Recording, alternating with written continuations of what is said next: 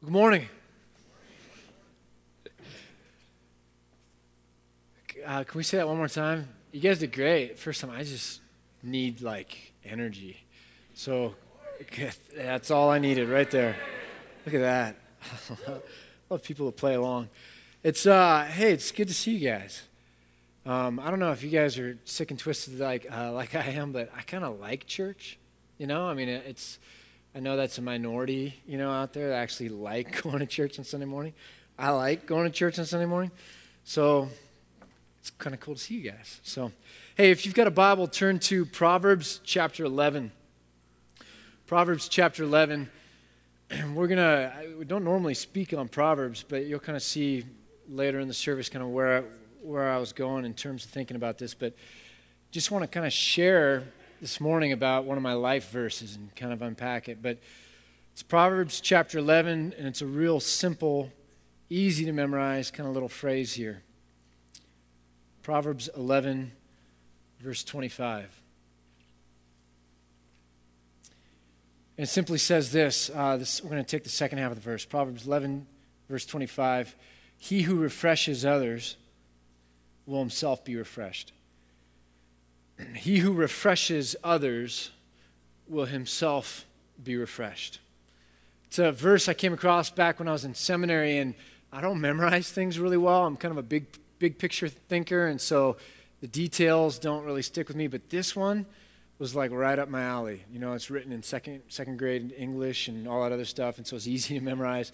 So it's like whenever, you know how Christian people like to show how Christian they are, and so whenever people were quoting verses, I'd always spout this one, he who refreshes others will himself be refreshed, and that way I could kind of play along. But so that was my big verse back when I was in seminary, and it really grabbed me and started began to kind of affect how I saw the world. I mean, it's a fascinating little concept, and for a while there, I'd see homeless people, and I'd give them $20, and I had this theory that I'm not responsible for how people, use money. I'm responsible for my state of compassion. And it was really funny because I didn't have any money at the time, and I remember my dad and sister being with me once in Pasadena, and they looked at me really strange.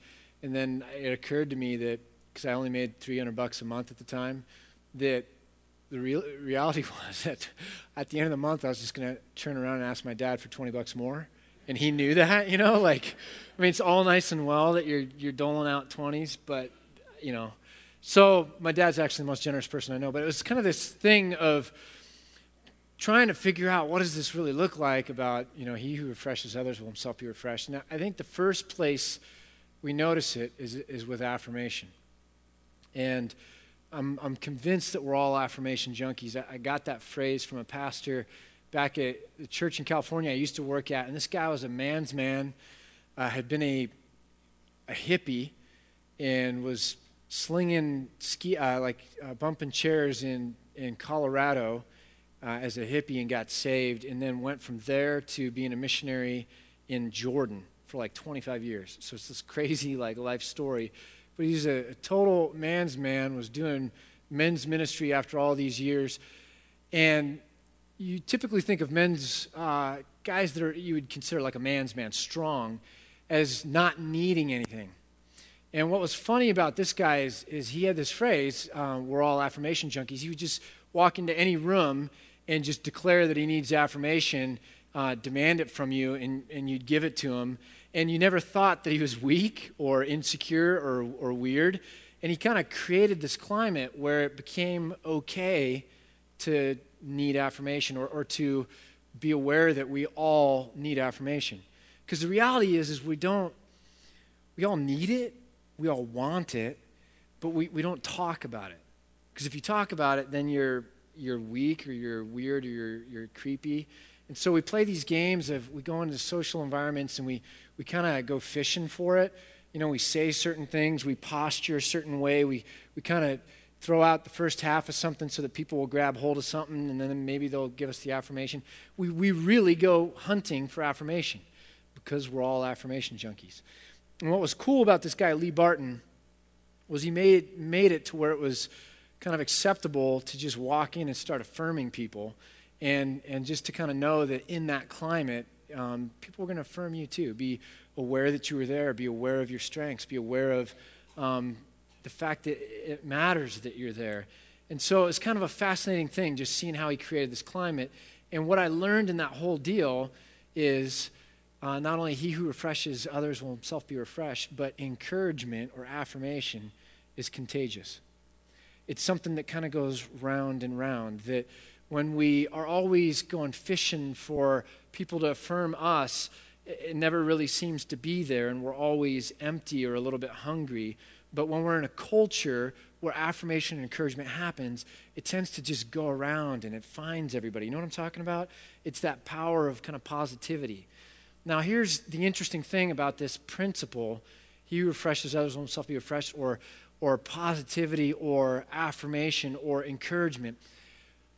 It's a Christian biblical principle, but we all kind of know it, but we begin to kind of lose the value of it in the packaging or the expression. Let me see if I can kind of unpack that a little bit more. There are things that are true, we know them to be true, but when we see them or when they're manifested, the way they're presented brings in things that we don't necessarily like. So I think for a lot of Christians, the bright, shiny Christians, you know what I'm saying? You know what I'm talking about? Like that are like annoyingly bright, shiny Christians, or socially awkward, bright, shiny Christians, or too many cliches on top of it, bright, shiny, and you begin to go kind of just like, it's just too much for me. It misses the subtlety of my experience. It doesn't get to the depth of my wrestling. It doesn't ring true to the kind of conversations that really are happening. It's just too plastic or whatnot. And I have a lot of friends that they've seen the way that gets packaged, if it's kind of overdone, and we begin to react to the packaging, and then we lose sight of the truth embedded in it as we move away from it. Does that make sense?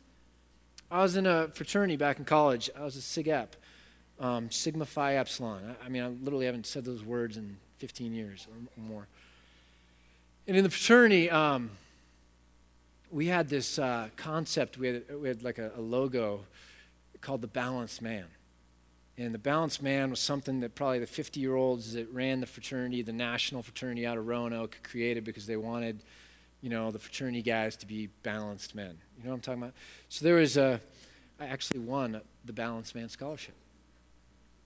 It means less to you guys than it does to me.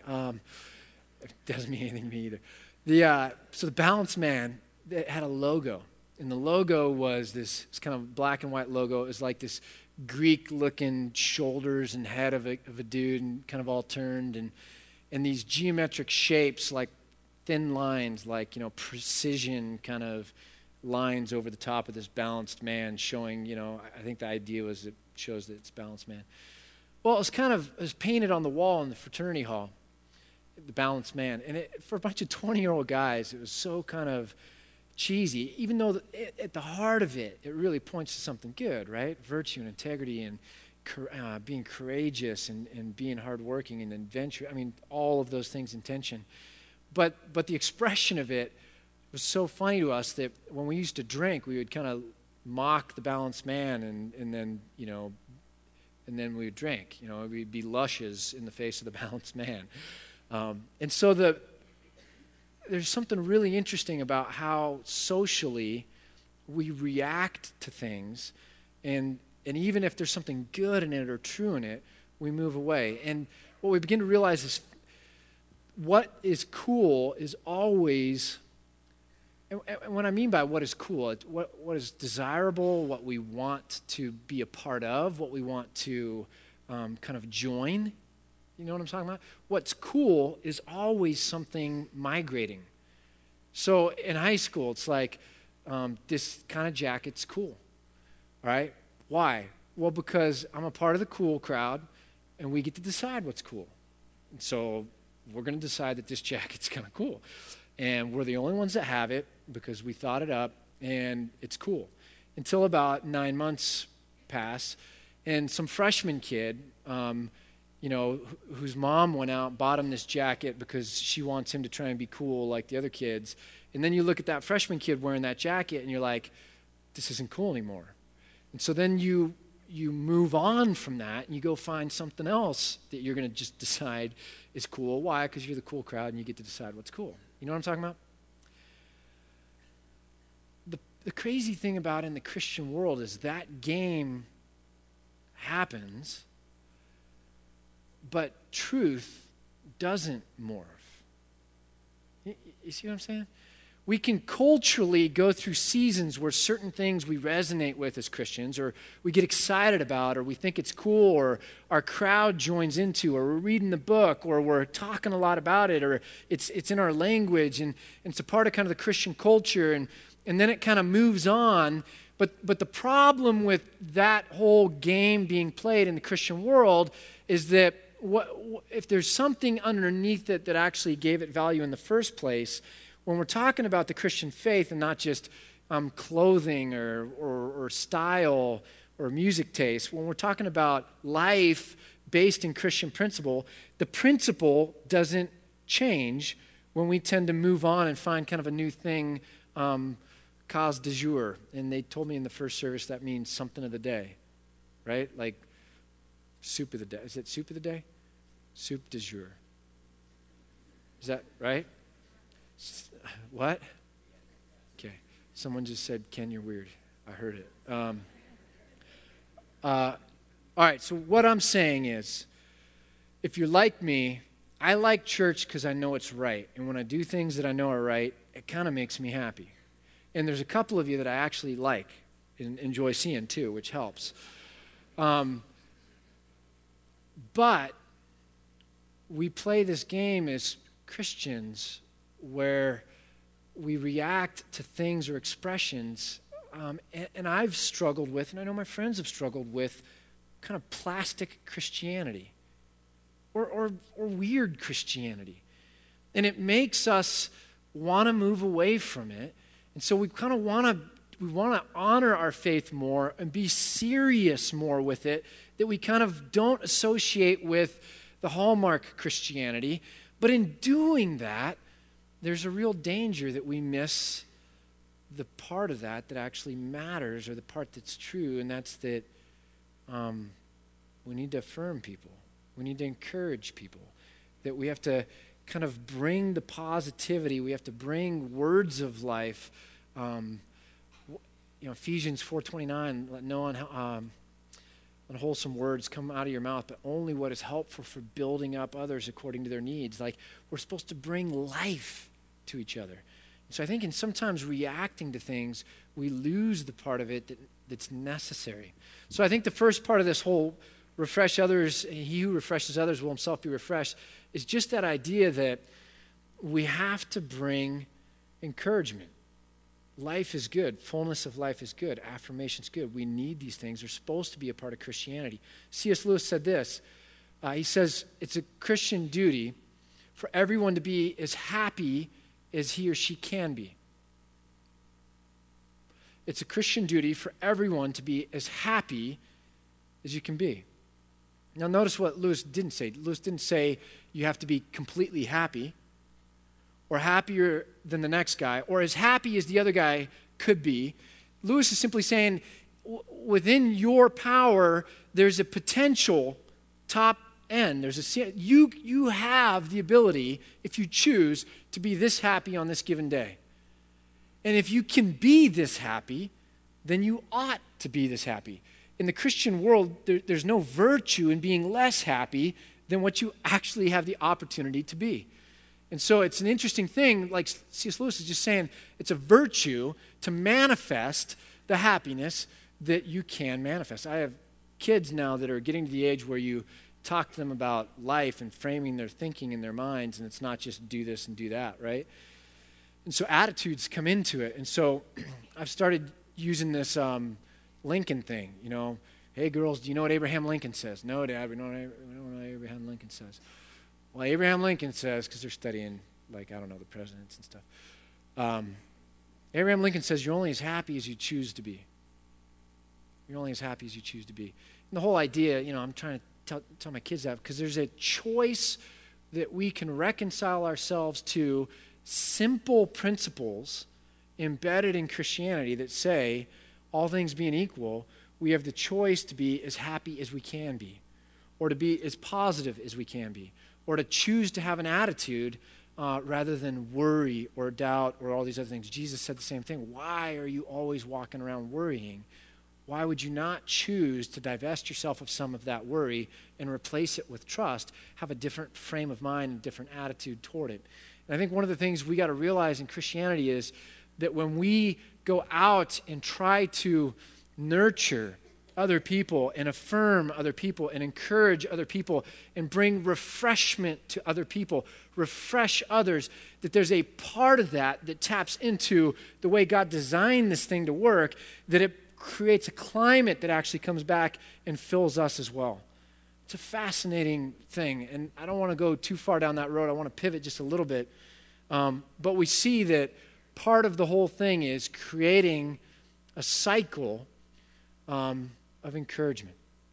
Now, I've thought yesterday I had a really difficult day. I was really exhausted, and I told my wife, I said, wow, if this is how it feels to be depressed, I really, for the first time, resonate with people that struggle with depression a lot.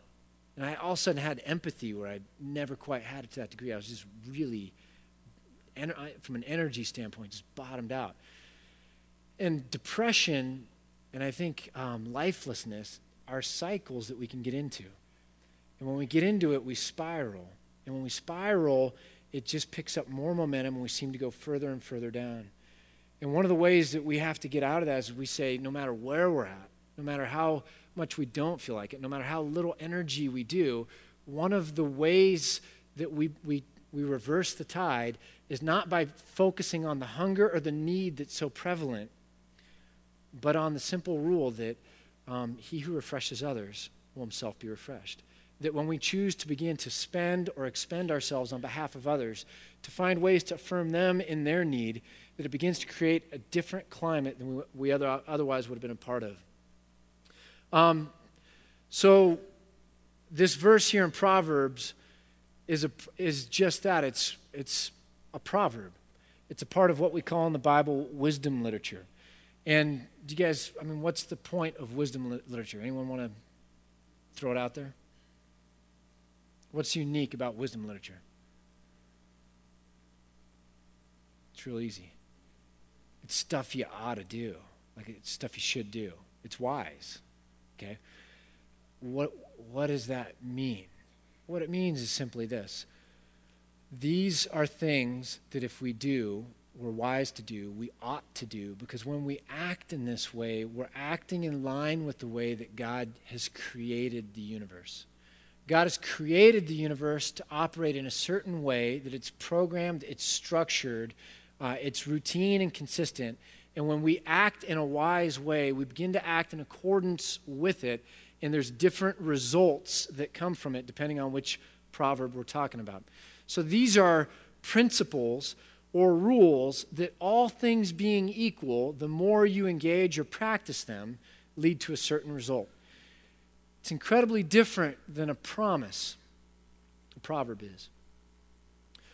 What's different about a promise? Well, a promise is a guarantee that if you do this each and every time, you will get this in return.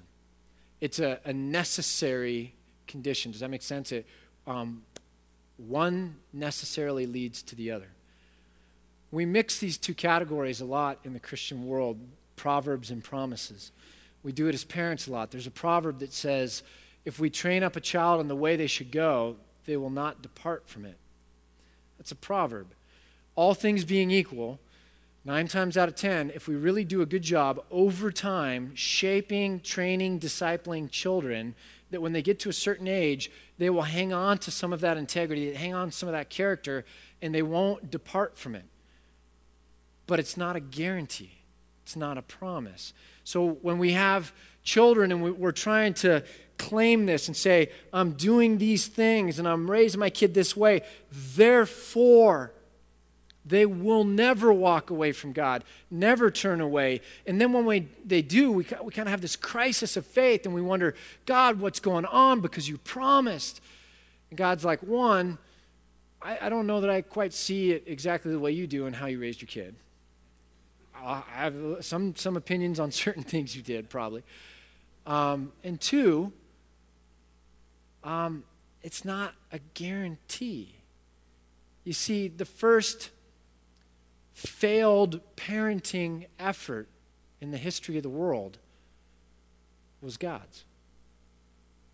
If we're going to say that we're rating parents based on the absolute success in obedience of the kids, then the first failed effort was God's. Does that, I see looks that I'm treading on theological water here. That does not mean that God is not perfect, right? What caused the failure in the shared covenantal relationship between God and his children was sin, free will sin on behalf of God's kids, Adam and Eve. And therefore, the perfect nature of this relationship, God with them, no shame, no sin, was breached and failed. So if we're going to say that all parents get judged purely by whether their kids choose the right way or the wrong way, what I'm saying is the first failed, by that definition of judging, the first failed parental relationship would be God's. And so we can't hold each other up to the standard and say, it's so easy that if I just do this formula or read these books or tune into this web page, that my kids will end up perfect and never walk away.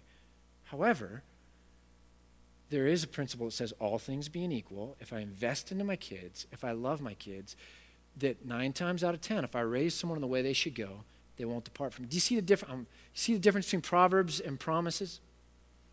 Okay. This is a proverb. And what it speaks to is the idea that God has created the world to work in such a way that we reap what we sow.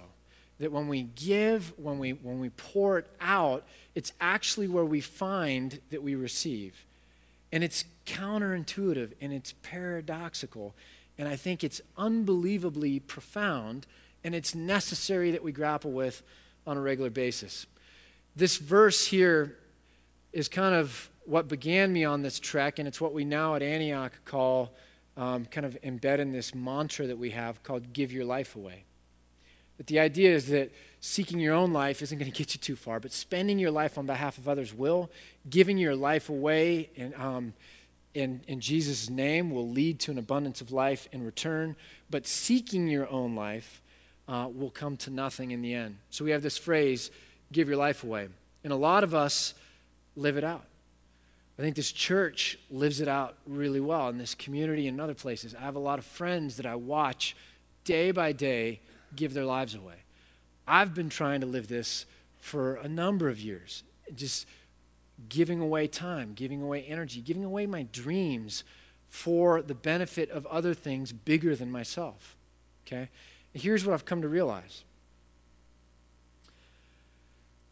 In trying to give my life away, I'm not less selfish than other people I know that don't do that. Okay? I'm just smarter. I'm just smarter. Okay, so I kind of care about myself. I'm not any less selfish. I'm just a lot smarter because they actually believe that the best way to get is by getting, which is stupid. Okay? That's not the best way to get. The best way to get is by giving. See? So that's the difference. If we understand kind of the way things are working here, experiencing the fullness of life doesn't come in turning into a consumer, a 5'10", 155-pound stomach that's just looking to consume. The best way to enjoy the fullness of life is by being a person made in the image of God, that was made relational, that understands the give and the take, and seeks to give life away, to value others as much or more than self, and that in doing so, we know that there's something flowing in here that will bring in a fullness and abundance of life that I won't get if all I'm doing is walking around with my appetite exposed, and my hunger and my desire to just be a consumer and to have. We've done something really interesting with these phrases. I want to read you a couple things and go from there. Paul picks up something that Jesus said, and he quotes Jesus, and Jesus had said, it's better to give than receive, and Paul talks about this in the book of Acts, in chapter 20. He says, remembering the words of the Lord Jesus himself, it is more blessed to give than receive. It's more blessed to give than receive. It's better to give than receive. We accidentally create a false dichotomy between these two that I think is really unhelpful. And try me on this one. When you hear that phrase, do we not normally turn it into these two categories? Giving is good and getting is bad. This one's good, this one's bad. Right? It's like a teeter-totter. Like, this one's bad, this one's good. When, in fact, it doesn't say that at all. It's a matter of degrees, not an either-or. What Paul is saying and quoting Jesus is saying, it's better to give than receive. We're human beings, and we have needs, we have emotions.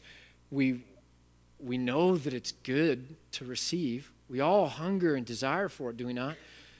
But it's better to focus our energy and our actions and our intentions on giving than receiving. So we kind of create this false dichotomy of receiving's bad, giving's good, and then in doing so, we create a real tension for believers. Because if you go around going, but I have some hungers and desires, and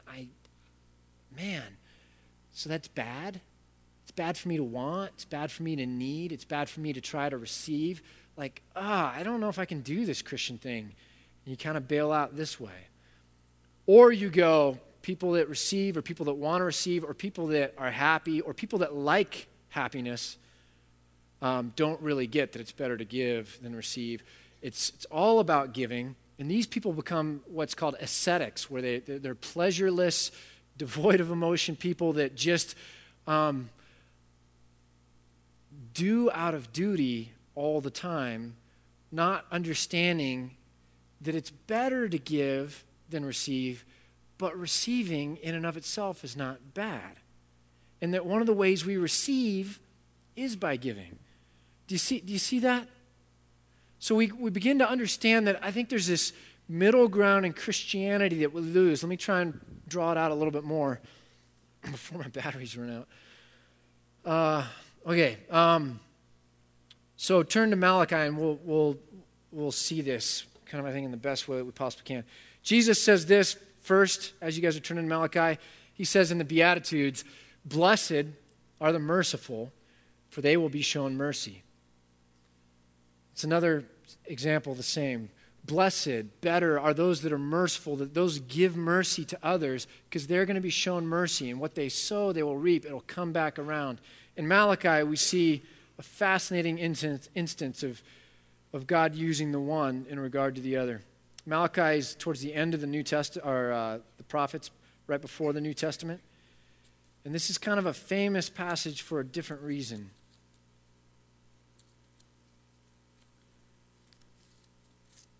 Malachi chapter 3, we'll start reading in verse 6. Now this is probably one of the most famous passages on tithing. It's not why we're going there. But listen to how this kind of puts this up. Malachi chapter 3, verse 6, it says, "I, the Lord, do not change. So you, O descendants of Jacob, are not destroyed." Meaning, You guys are always messing up. If I was prone to emotionalism, I might have gotten ticked off already and wiped you out. You guys are lucky I'm like a parent that has steadfast love, and my love for you stays fixed regardless of your up and downs.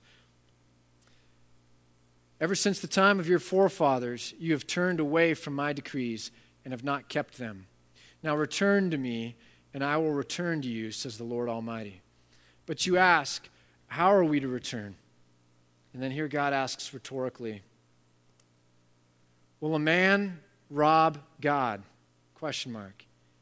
Yesterday, we put in an old movie for one of the kids, and it was an old DVD. It was back when piracy was like the conversation of the day. You guys remember that?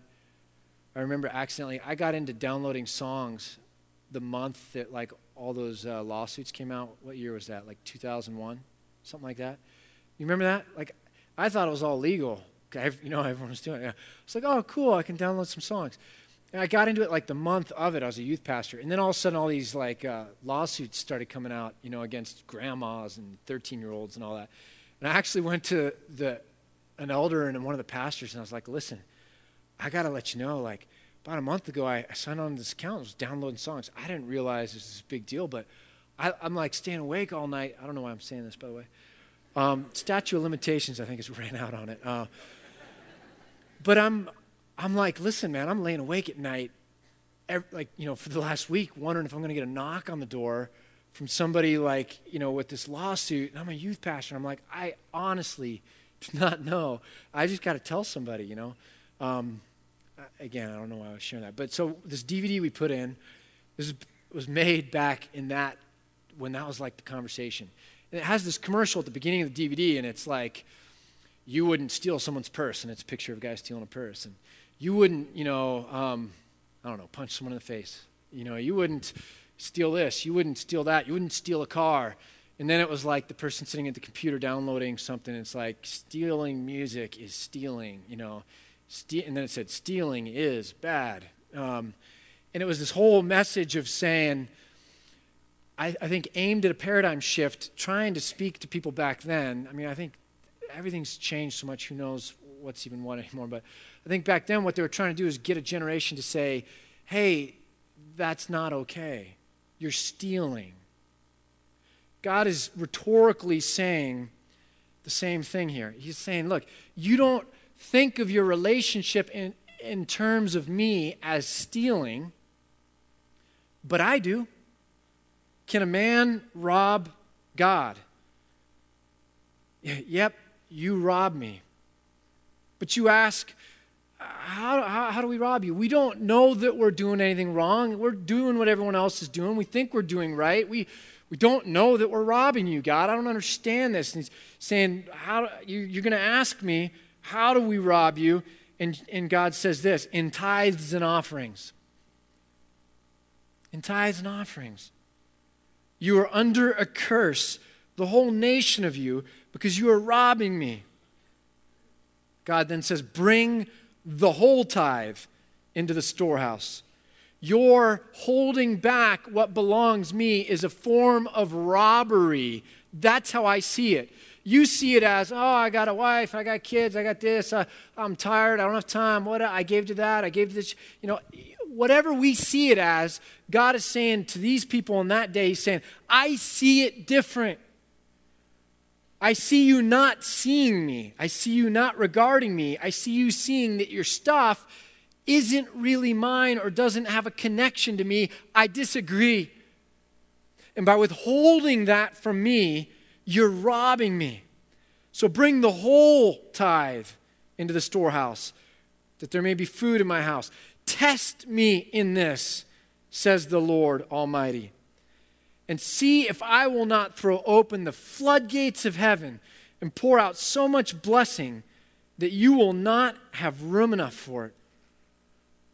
I will prevent pests from devouring your crops, and the vines in your fields will not cast their fruit. There's two pictures here. One is it's going to overflow your storehouse. We think of wealth as numbers on a computer screen when you check your bank account. And I don't know if I'm the only one that ever does this, but I've seen enough movies where those numbers start changing that every time I look online at those numbers, I'm half believing that they could just change, you know what I mean? But that's where we see our wealth, is in those numbers.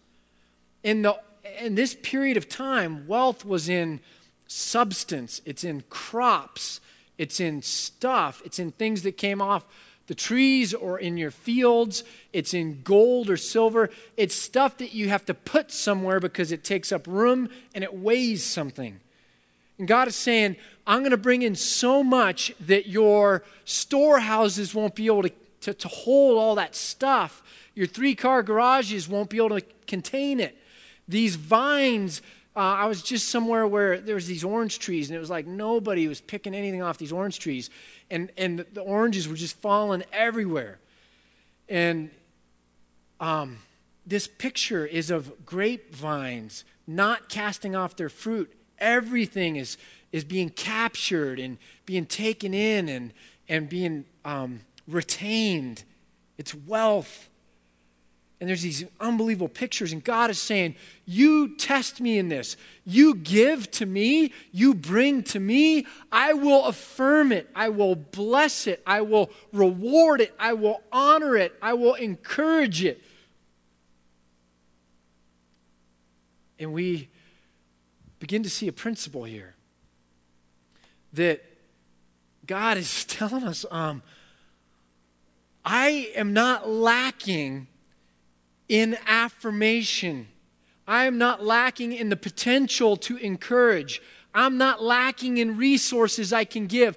I am not lacking in anything. I'm not even lacking in the desire to bring about for you all of my joy in you. I'm not lacking for any of that. I just need you to get to the crosshairs here. I need you to get to where you can stand so that I can bless you. Because if you're not standing here, if you're over there broken or misbehaving or lawless or hurting others, I cannot affirm that. I can't encourage it. I can't give to it. If you're in 4th grade and you're making the teacher cry, I can't tell you attaboy. If you're racist and you're making racist jokes and hiding your racism with a bunch of smiles and laughs, I can't laugh with you and get excited about it. I can't affirm that. You see what I'm saying? If you're living a morally lax life and completely missing that your body is a temple, that you were made in the image of God, and that everything you do in this world affects or harms either other people, yourself, or structures, and you're living a morally lax life, I can't tell you do more of that. I can't bless it. I can't affirm it. I can't encourage it. And neither can God. And God is saying, I just need you to get here. And when you stand here in the crosshairs, I've got so much I can bring to you. I can bless you. Test me in this. And we realize that these two extremes of thinking it's all about ourselves receiving, or it's just all about giving and never receiving, are blown away in what God is telling us here. This passage, the reason I don't ever preach it is because it's abused. It's abused by the self-help kind of gurus and preachers of the day. And what I mean by self-help gurus and preachers are people that are only telling people what they want to hear to fill their bellies and be satisfied, but disconnected from anything to do with God. And so this verse turns into give more, give more, give more, because really it's all about get, disconnected from God. And what it really is tithe more, tithe more, tithe more, because you'll be wealthy beyond all, imagination, and I want to buy a Learjet as a pastor. You know what I'm talking about? I mean, and this passage gets abused by kind of those self-help gurus, and you've probably heard people talk against the self-help gurus. You've probably heard me talk against the self-help gurus. And what you need to learn here is don't listen to everything I say. We bring in a lot of guest speakers so that I hopefully won't mess you all up too bad. But there's a bit of truth in everything that self-help preachers teach. Heresy always brings with it a bit of truth. And so the self-help guys are seizing on the bit of truth, and they're saying what's in Scripture that you need to give and that God blesses. But they say it with impure motives. Now, in reaction to that, you get guys like me or others that go, I would tar and feather that preacher if I could. I don't want to be put in the same category as that preacher. So I'm going to go to the opposite extreme. I'm never going to preach that verse. I'm just going to tell you to tithe. Why? Because you should. Well, that doesn't work, so I'm going to say it louder. You just need to tithe. Why? Because good Christians do. Well, all of a sudden, being a good Christian doesn't feel very fun. It's not working. So I'm going to talk about tithing louder. Well, why? Well, maybe now I'll go to guilt, because the first two things didn't work, appealing to better nature people. So I'm going to really lay it on thick this time with you people, and I'm going to appeal to guilt. And then I'll whip you real good so that you walk out of here and feel like you bled. You know, that's a good Sunday morning, you know, and you feel really horrible about yourself and your pocketbook's empty, but at least you got a good lashing. And you know what I mean? Like, and now and then pretty soon what I'm saying, even though I'm not abusing with bad motives what Scripture says, there's as much untruth in what I'm preaching as what that other guy was preaching. I've become on this side just as imbalanced as that guy was on the other side. Do you see what I'm saying there? And here's God in the middle going, people, don't live by laws. Live by love. Live by relationship. Understand I'm your dad, that I love you. Matthew 7, you ask and you'll receive, and knock and it'll be open, and seek, you'll find. Why? Because a good father doesn't give a snake to a child that asks for a loaf of bread. How much more as a heavenly Father who embodies love, when you are in need and you're asking him, am I going to look at that and go, absolutely. Absolutely. And God's like, don't live by weird motives that cut me out of it as if you're a big stomach. Don't live by weird pharisaical, contorted, like unhappy, frowny-faced Christians. Realize it's better to give than receive. Realize if you test me in this, that I'll show you that I care about you. Realize that he who refreshes others will himself be refreshed. This is the great paradox for me with the parable of the talents. You guys know that story? Crazy story. It goes like this. One dude's got $10. The master gives $5 to the next dude and then gives $1 to the last guy. So $10, $5, $1. And then the master says, yeah, go out with it. And the $10 guy goes invests it, gets another $10. The $5 guy goes and gets another $5. And then the $1 guy takes a whole different approach, buries it, and then goes and turns on the TV. Master comes back, looks at the $1 guy. The $1 guy's like, hey, listen, I played safe here. No matter what, I was going to be able to give you back that $1. That was good enough. I can't lose here. I'm playing risk management. I kept your $1. No matter what, you got your $1. So you can't really be mad at me, because you get back what you gave me and all that. And then the $5 guy says, I invested it, got another $5. $10 guy says, I invested it, I got another $10. And God looks at the $1 guy and gets so angry and says, you wicked servant. You wicked servant. You didn't care about me and the resources I let you steward. You didn't care about others and the resources you could have brought to them. All you cared about was putting yourself in a position to where you could sit pat and turn on the TV. And then he says something really interesting. He honors the $5 guy that got the $5, the $10 guy that got the $10, because they invested, they spent, they labored, they worked, they risked, they wrestled, they cared. And God says to them, because you did that, I'm going to take all the $1 guys out there, collect all their $1, and then I'm going to give it to the $5 guy and the $10 guy that understand that I'm looking for people that will join me in what I'm trying to be about. And then he says this fascinating phrase, to him who has, you already got 10 plus 10, 5 plus, this guy's got like 20, this guy's got like 10. To him who has, more will be given. Now that seems a little unjust. I mean, isn't God a God of fairness? This guy's got 20, that guy's got 10, this guy's only got 1. Doesn't seem fair. Wouldn't God like redistribute it? And by the way, I'm not talking about politics or money or taxes. I'm talking about God's blessing, okay? In this parable, it's not fair. Well, shouldn't everybody be together, you know? And shouldn't we like bring this guy up and level it out? And God's like, no, not at all. Not at all. These people that already have momentum in the right direction, I'm throwing gas on it.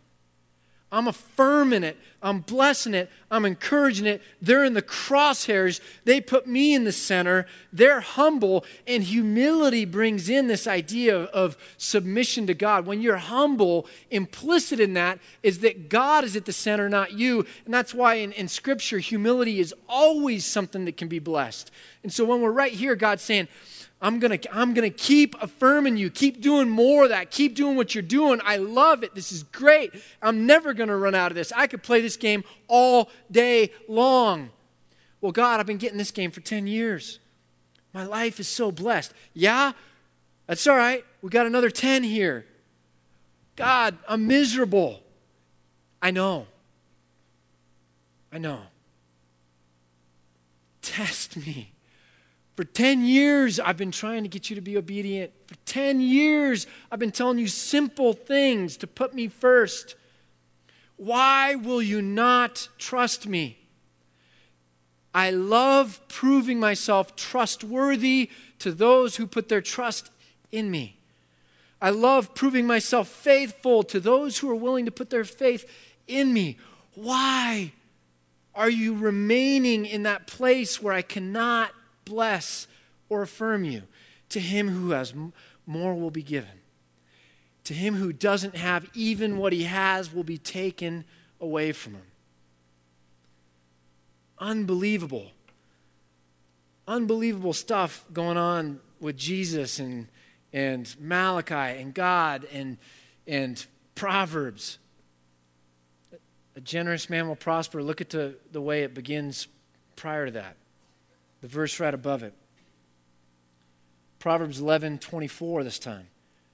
One man gives freely, yet gains even more. Another withholds unduly, but comes to poverty.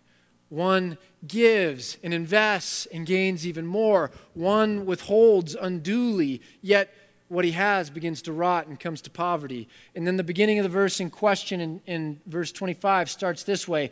A generous man or woman will prosper. He who refreshes others will himself be refreshed.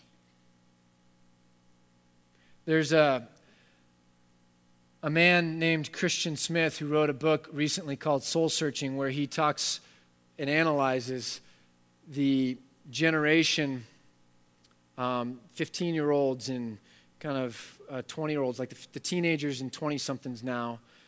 And he did all these studies on them and had a whole team of researchers and then began to collate the data and saw the trends emerge. If you do enough research, we all know that although generalizations don't hold true in every instance, they hold true in most instances. And so there were generational distinctives that began to emerge. And this man created a phrase to describe the way this generation was seeing God. And it was moral therapeutic deism. Moral therapeutic deism. Basic idea was this. Moral, it's all about being a good person, and I'm a good person. Therapeutic, God exists to solve my problems when I need him to. Deism, I don't need God unless I need him to solve my problems. And so it's all about me pursuing my own course in life and my own happiness. And my relationship with God is either call him in when I need him, or he needs to leave the lights on for me in heaven, hopefully set the thermostat to 72 degrees so that it's ready for when I get there. So moral, therapeutic deism. And the big idea in this whole thing was, in all of that, God doesn't take the center. And so there's a scary thing going on in all of our self-help teaching or consumeristic culture that then affects the way we teach in churches. And we're growing up a generation, I think it began, frankly, with my generation. This guy maybe just didn't study me and my buddies because he would have found the same thing. But we're growing up a whole generation of people that don't understand that the whole idea is to start with God at the center. And here's the amazing thing about this. If we don't intentionally put God at the center, choose to, desire to, necessarily something else will occupy the center. If we don't choose to put God at the center, we think we're just ignoring it or just not dealing with it, but the de facto thing is something else is emerging as or holding down the place of the center of our life. And so we, in this case, begin to think that happiness is all about pleasure and it's all about us, pure and simple.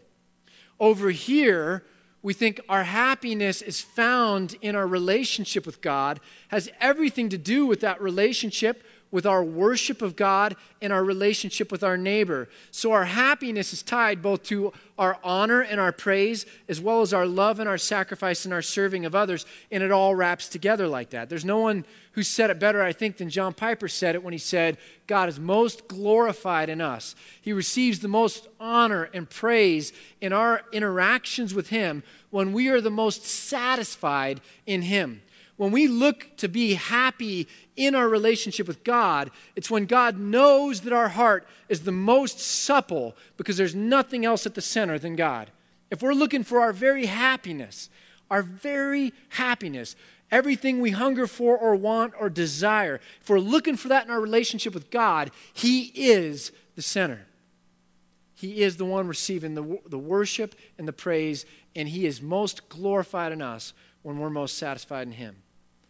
It's a fascinating thing. And when we get into this moral therapeutic deism, which is checking the check boxes and doing the rote or routine spirituality, we feel empowered as if we're religious or spiritual beings. But we're not serving God, and my guess is the happiness we're deriving is not coming from giving our lives away, but rather trying to choose our way through life based on the perceived cost-benefit analysis that we think will come to it ourselves. So in closing, let me kind of bring it down. I've had a rocky couple days. I did a wedding on Friday. That wasn't rocky. But I did a wedding on Friday, and then I was at a funeral yesterday that was incredibly impactful. And the testimony regarding the young man who had passed away really touched me. The story of his integrity, his life, the way he approached other people from so many different people, it really touched me. So I went home last night and I was looking at Mary Joy. Mary Joy is my oldest. She's 10 and a half. And I'm beginning to ask those questions about what is she going to be like as she goes through life. And I thought to myself, if I could preach any one sermon to Mary Joy. I mean, have you ever thought about that? If you could preach any one sermon to your kid, maybe if you don't ever preach, maybe you don't have that thought. But, you think, what can I preach to my kid? And there's a lot of choices, I could talk about theology. I could talk about the gospel. I mean, my daughter needs to know that Jesus died for her sins and opened the way for salvation. And, there's a lot of things you can talk about, but as I looked at my daughter and I kept thinking about the testimony of this young man, I thought, I really want my daughter to get this practical theology, that life is not simply just about her, and that although we love to receive and we're wired that way, that the way we approach life is to give in humble trust and submission to God, that that's where he wants to find us, and that he will bless us, and that when we do that, it will be blessing upon blessing, and it will just fuel that. And then as we go through life, we will live with no regrets because of our relationships and because of everything else. And I want my daughter not to be the bad kind of selfish. I want her to be like me, selfish but smart. So I thought about Mary Joy, and I was thinking about this sermon, and and here's a humbling fact that it came up to me is I'm not as good as I used to be at this stuff. I mean, if you're a middle-aged family guy like me, maybe you understand what I mean. When your social time, the amount of just loose time you have socially evaporates, and your energy evaporates, and your time evaporates, and your money evaporates, it's hard to get out there and have the opportunity to refresh others. I mean, I'm not as good as I used to be. When you live as long as I've lived, when you've lived, a certain, I know I'm only 30, but I've lived long enough that I can compare myself to an earlier, better version of myself.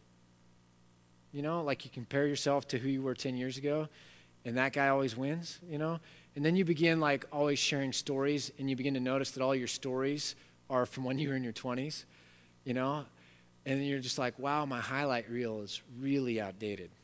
Like I hope other people don't notice that all my stories of how great I am really are a decade out of date, Like if they learn that might be a problem. I'm not as good as I used to be. It's a struggle. I think there's people in this church that are a lot better than I am. There are so many amazing testimonies of selfless people in this church. It really is amazing. And so I don't know. I'm hungry to put this back in the center and to think about one of my own life verses. I'm hungry to be able to think about proverbial wisdom as it relates to my daughter and the desires I would have for her as she grows into adulthood. And then I'm hungry for us as a church that we would get this stuff. And so I kind of wrote this kind of as the end, that maybe we would realize that love never fails. Love is giving, not stuffing into our own want or need. It's easy to never fail when you give. The minute you give, it's like you won. If you're trying to get a meal, how many times do you go out to a restaurant and it's a fail? So if you're trying to stuff into your own belly, you're not going to get that with a 100% success rate. You're still going to be left hungry after most anything you do. But if you give, you never fail. Love never fails. And so today, give somebody a gift, pay someone a compliment, think about someone else's felt needs. Take that last bit of energy you've got and tackle someone else's problems. Love a friend, touch a stranger, forgive an enemy. Encouragement is contagious. We reap what we sow. Our attitude does, like the cliche says, determine our altitude. And it doesn't matter where you're at in life, God has determined it to be true that he who refreshes others will himself be refreshed. May we give our lives away. Father, we don't do it right, and we're weak, and I just pray that you would supply what we need in our faith, supply what we need in our strength, supply what we need in our desire, motivate us, stir our passions, give us hope. Whatever you do, though, give us a big view of you that we would trust, we would believe, that if we submit our life to you, if we're willing to give it away for your sake, we'll find it, we'll have it returned to us, amplified and extended and grown out in ways we never could have imagined. Give us the ability to be risk takers, to take all that we have, all that you've made us stewards of, and that we would run out recklessly with it. I pray in our struggles and in our depression and in our funk that we would not try and look to other things to fix it, but we would love our way out, that we would literally walk our way out of the tough spots because of our love for others and how that will radically transform ourselves, our environments, our cultures, our mindsets, our attitudes. I just pray you give us the maturity and the wisdom to live truly. And we pray that in Jesus' name. Amen.